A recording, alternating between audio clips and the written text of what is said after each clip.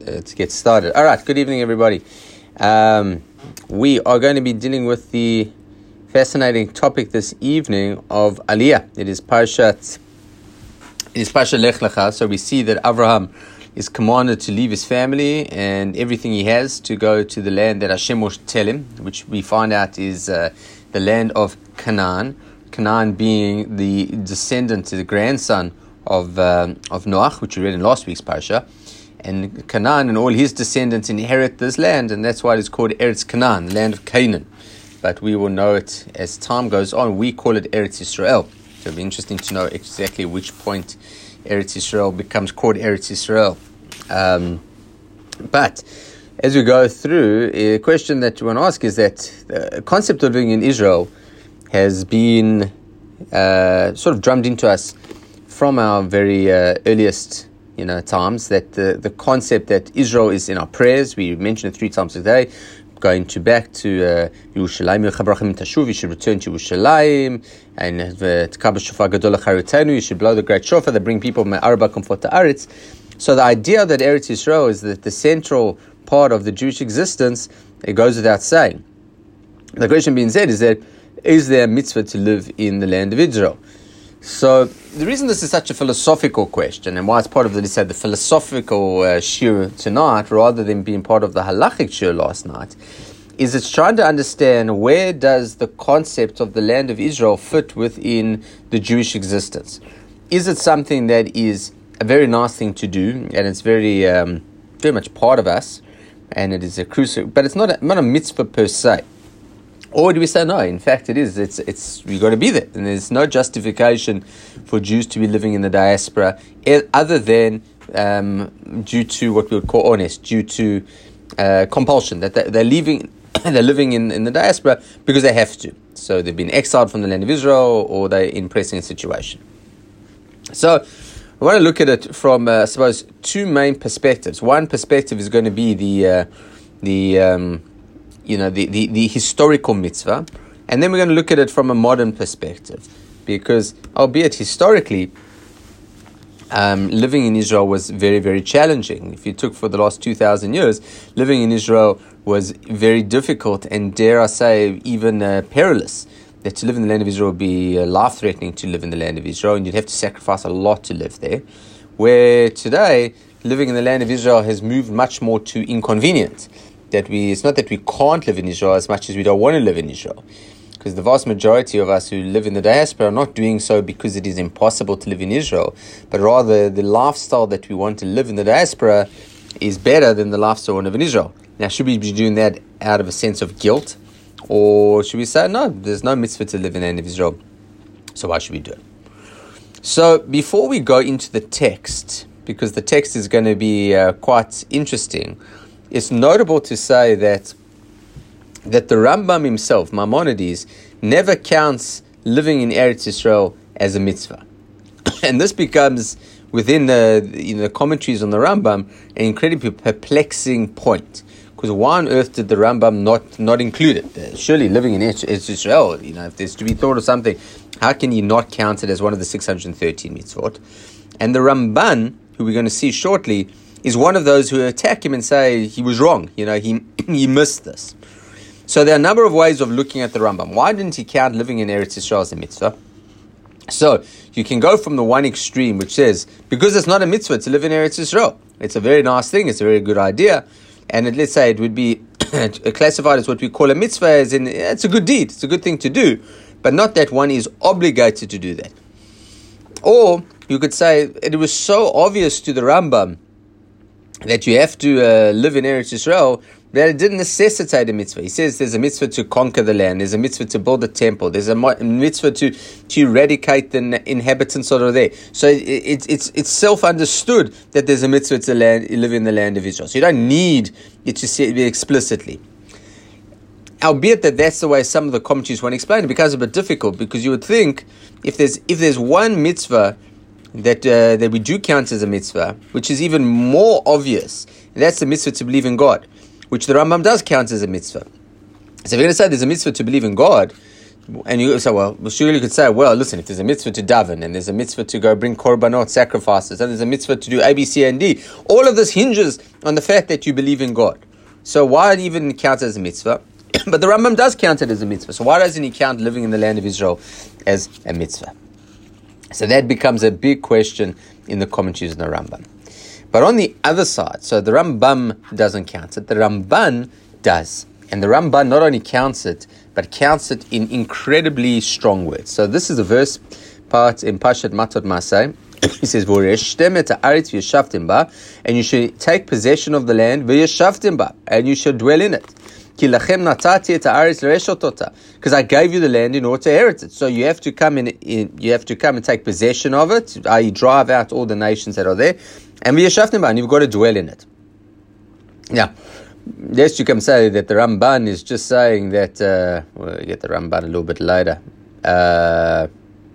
I'll come to it in a second. But the Rambam goes a little bit further than that. It's not only does he say there's a mitzvah to live in Eretz Yisrael, he says, and this is a very controversial view of the Ramban, he says that mitzvot can only really be done in Eretz Yisrael. We have, broadly speaking, two groups of mitzvot. We have a mitzvah called a mitzvah that is tluya ba'aretz. So it's a mitzvah that is dependent on the land of Israel. For example, taking tithes. You only take tithes in the land of Israel. Build a temple only happens in the land of Israel. Certain mitzvahs that are very much specific to the land of Israel. And the mitzvahs that are all over the world. Shake a lulav, put on tefillin, blow shofar. These are mitzvahs that happen all over the world. Says the Ramban, no. All those mitzvot, every single mitzvah is only a mitzvah to be fulfilled in the land of Israel. We do all those mitzvot in the diaspora as well. I put on tefillin this morning. I don't live in Israel. So says the Ramban, in order that we ensure that the traditions don't get forgotten, we practice them outside the land of Israel, but we don't fulfill them. You can only fulfill the mitzvot in the land of Israel. So that is an incredibly charif point. Now he makes this point in a few places, but one of the places says is that so one of the Torah prohibitions is marrying two sisters. You're not allowed to marry two sisters. Yet we see that Yaakov marries two sisters, Rachel and Leah. But what happens? So where does Yaakov marry them? He marries them in the diaspora. And he can do that. So why can he do that? Because he's in the diaspora. He doesn't have to fulfill the mitzvot. What happens when he gets to Eretz Yisrael? Rachel dies. Says the Ramban, that is all based on this fact, is that you could have two wives, two sisters as wives in Eretz Yisrael.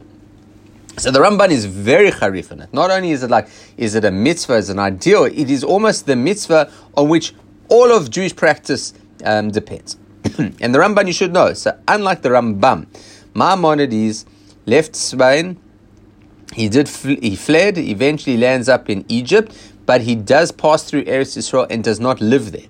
The Ramban leaves from Spain and comes to live in Eretz Yisrael.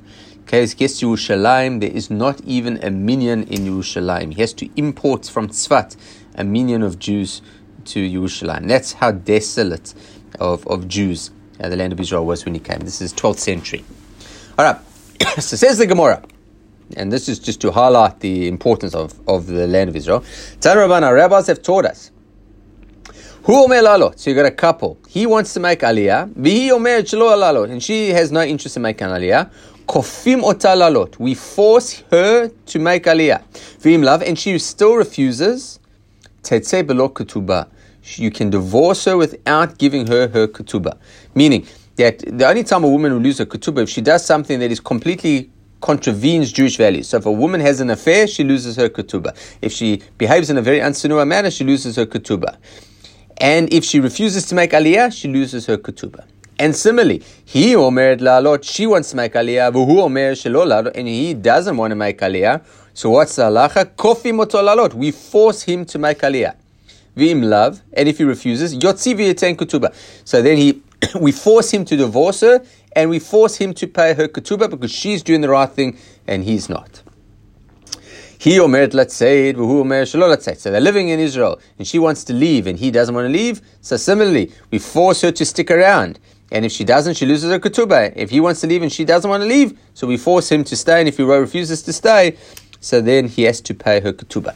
So this idea of moving to Eretz Yisrael is so important that you can get divorced over it. It's halachically permissible reason to get divorced. So seemingly you look at that sort of idea and you say, must be a mitzvah. I mean, why else would you do it if it's not a mitzvah to do it? It's no one goes to Eretz Yisrael to eat falafel and have shawarma and pizza. Those things are all good, well and good, but that is not the reason we make Aliya. And the making Aliya is all based on this idea that somehow it is the divine will to do so. So that's how the Gemara comes and says. So the Ramban, so he comments and says, and you should take the land. This is based on the verse that I quoted earlier. In my opinion, this is a positive commandment. He commands them to settle the land and inherit it. He gave it to them and they should not abhor Hashem's inheritance. And if it should enter their minds to go and conquer the land of Shinar and to settle in some other place. So just say the Jews, they say, I don't want to inherit Eretz Yisrael. They want to conquer another land and go there. They would be transgressing Hashem's commandment. And the rabbis have said the commandment to settle the land of Israel and forbade leaving it. That's what we just saw in the Gemara.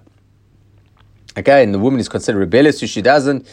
It is from here that this mitzvah of commandment of settling the land of Israel has been commanded to us, as this verse is a positive commandment, is a commandment that recurs in many places to go and possess the land.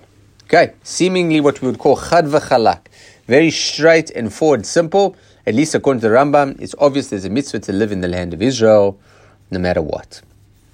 However, one of the commentaries on the Gemara, a contemporary of the Ramban, we call them Tosfot, it's a group of rabbis that lived in Provence, Spain. And he makes a comment on this idea that if she wants to go up and he doesn't, so what do you do? So he answers, Eno noheg bizman hazeh. So, well and good, the Torah comes and says, you got to make Aliyah and you got to live in it. So, yeah, when there's a temple, when there's Jewish authorities in the land of Israel. Not, what, are you crazy to go? We've just been exiled. The Romans have just kicked us out of the land of Israel. There's nothing in Eretz Yisrael. It's a dangerous place. And you have to go live in Eretz Yisrael. For what? None of the mitzvahs you're going to be able to do there in any meaningful way. So it says, Tosfot, it's dangerous to go there. So he quotes in the name of Rabbi Chaim, there's no mitzvah to live in Eretz Yisrael nowadays. It's not possible to fulfill the mitzvahs properly in the land of Israel anyway. What we're waiting for is a messianic era.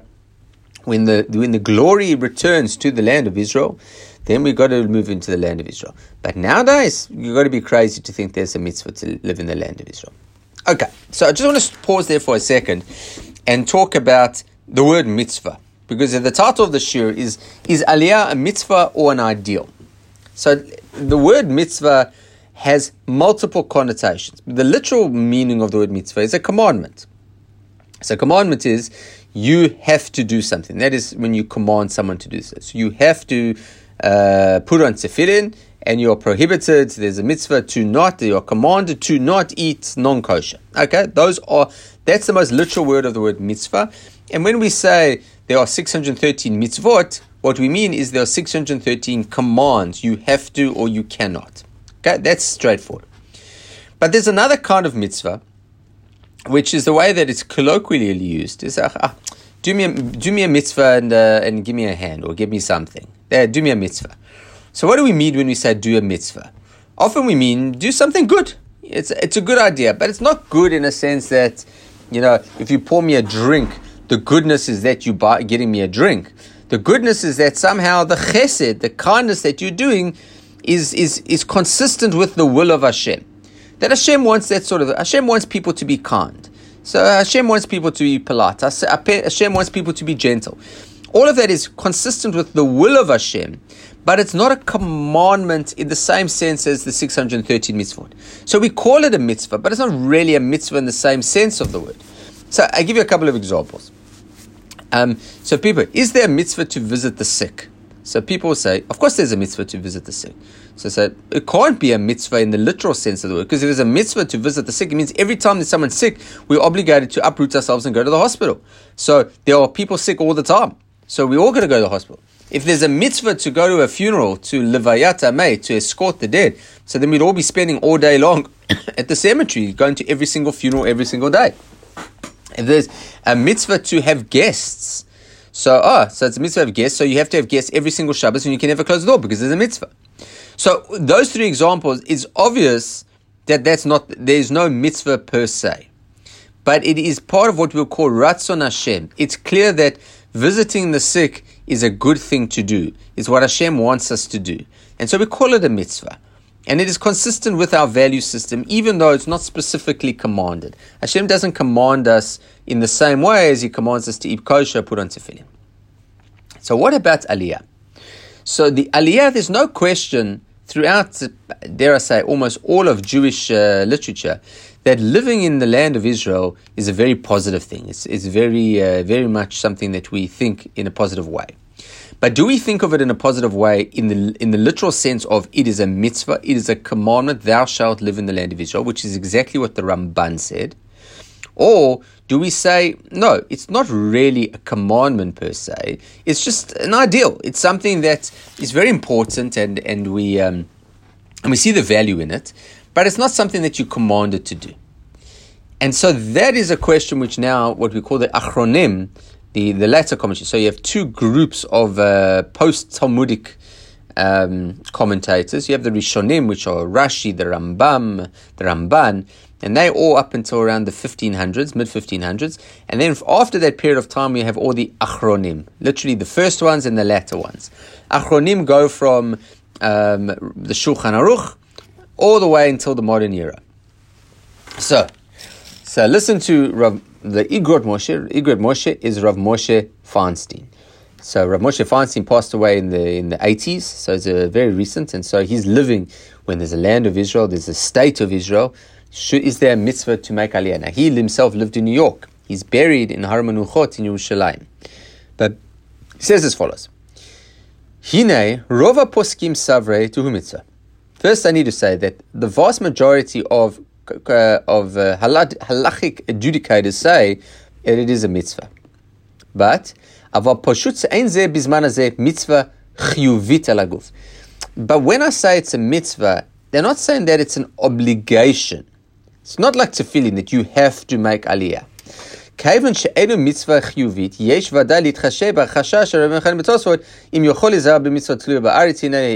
says what it is what we call a mitzvah kiyumit. Kiyumit means that you do not obligated to do it, but if you do it, you have done something that is consistent with the will of Hashem. That is called a mitzvah kiyumit. There's no obligation. So another example of this is there's no obligation to build a house. Okay? But if you build a house, you have to put a mezuzah on it. So you can live your whole life in a tent and you never have to put up a mezuzah. No problem. But so is there an obligation to put up a mezuzah? Yes, if you have a house. But if you don't have a house, there's no obligation to buy a house. Same with tzitzit. Is there an obligation to wear tzitzit? No. If you have a four-corner garment, so then you have to put tzitzit on it. Then there becomes a chiyuv. But here we're talking about something. Is there a mitzvah to go live in the land of Israel? No. If you're living in the land of Israel, do you fulfill the mitzvah? Yes. Okay? Slightly different to the first two cases. But the idea has been that it's a great thing to do, but you cannot obligate people to do it. Why? So you could say that, well, you can't obligate people to do it because of what we saw in Tosfot, that it's not safe, it's dangerous, it's the like.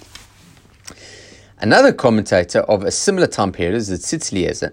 Tzitz Eliezer was the Rav of the Sharet Tzedek Hospital in Jerusalem. He passed away only a couple of years ago. And he makes a passionate plea for the importance of Aliyah. And he says as follows: with the establishment of Medinat Yisrael, the state of Israel, the obligation to make Aliyah has become magnified in two aspects. First, the barrier and obstacles of the danger to make Aliyah have been removed. And so is the obstacle of the inability to earn a living in Israel to the extent of suffering to the point of starvation, God forbid. Meaning, it's not dangerous to make Aliyah. Definitely, especially people who live in dangerous countries, but it's definitely not dangerous to make Aliyah and to live in Israel. And from a Parnasa point of view, so it could be 1,000 years ago, you could say, you go live in Israel, you're going to starve to death. But now, you're not going to starve to death. You might not live in the same kind of house, the same kind of lifestyle, but that you're not going to be able to survive, impossible to say. With the removal of these barriers, the halachic exemptions that poskim offer from the obligation to move to Israel are eliminated. So everything that Tosfot said, no longer relevant. So that's the first one. Secondly, we can say that the current state in which Medinat Yisrael finds itself, that is barely gotten out of diapers and is surrounded by enemies sworn to destruction, heaven forbid, there's a special obligation to arm ourselves swiftly and to quickly move to Israel and come to the aid of the Jewish people from the enemy that attacked them. Indeed, all groups that come to Israel, be they organized or unorganized, contribute to the effort directly or indirectly. So what he's saying over here is that not only is there no impediment to make Aliya like there might have been in history, but more so than that, there's an obligation today because the greatest asset that Eretz Yisrael, Medinat Yisrael, the state of Israel has, is population. And every person that comes to Israel is adding to the security of Israel by what we call, let's say, chazaka. Chazaka is you come, you live. So possession is 9/10 of the law.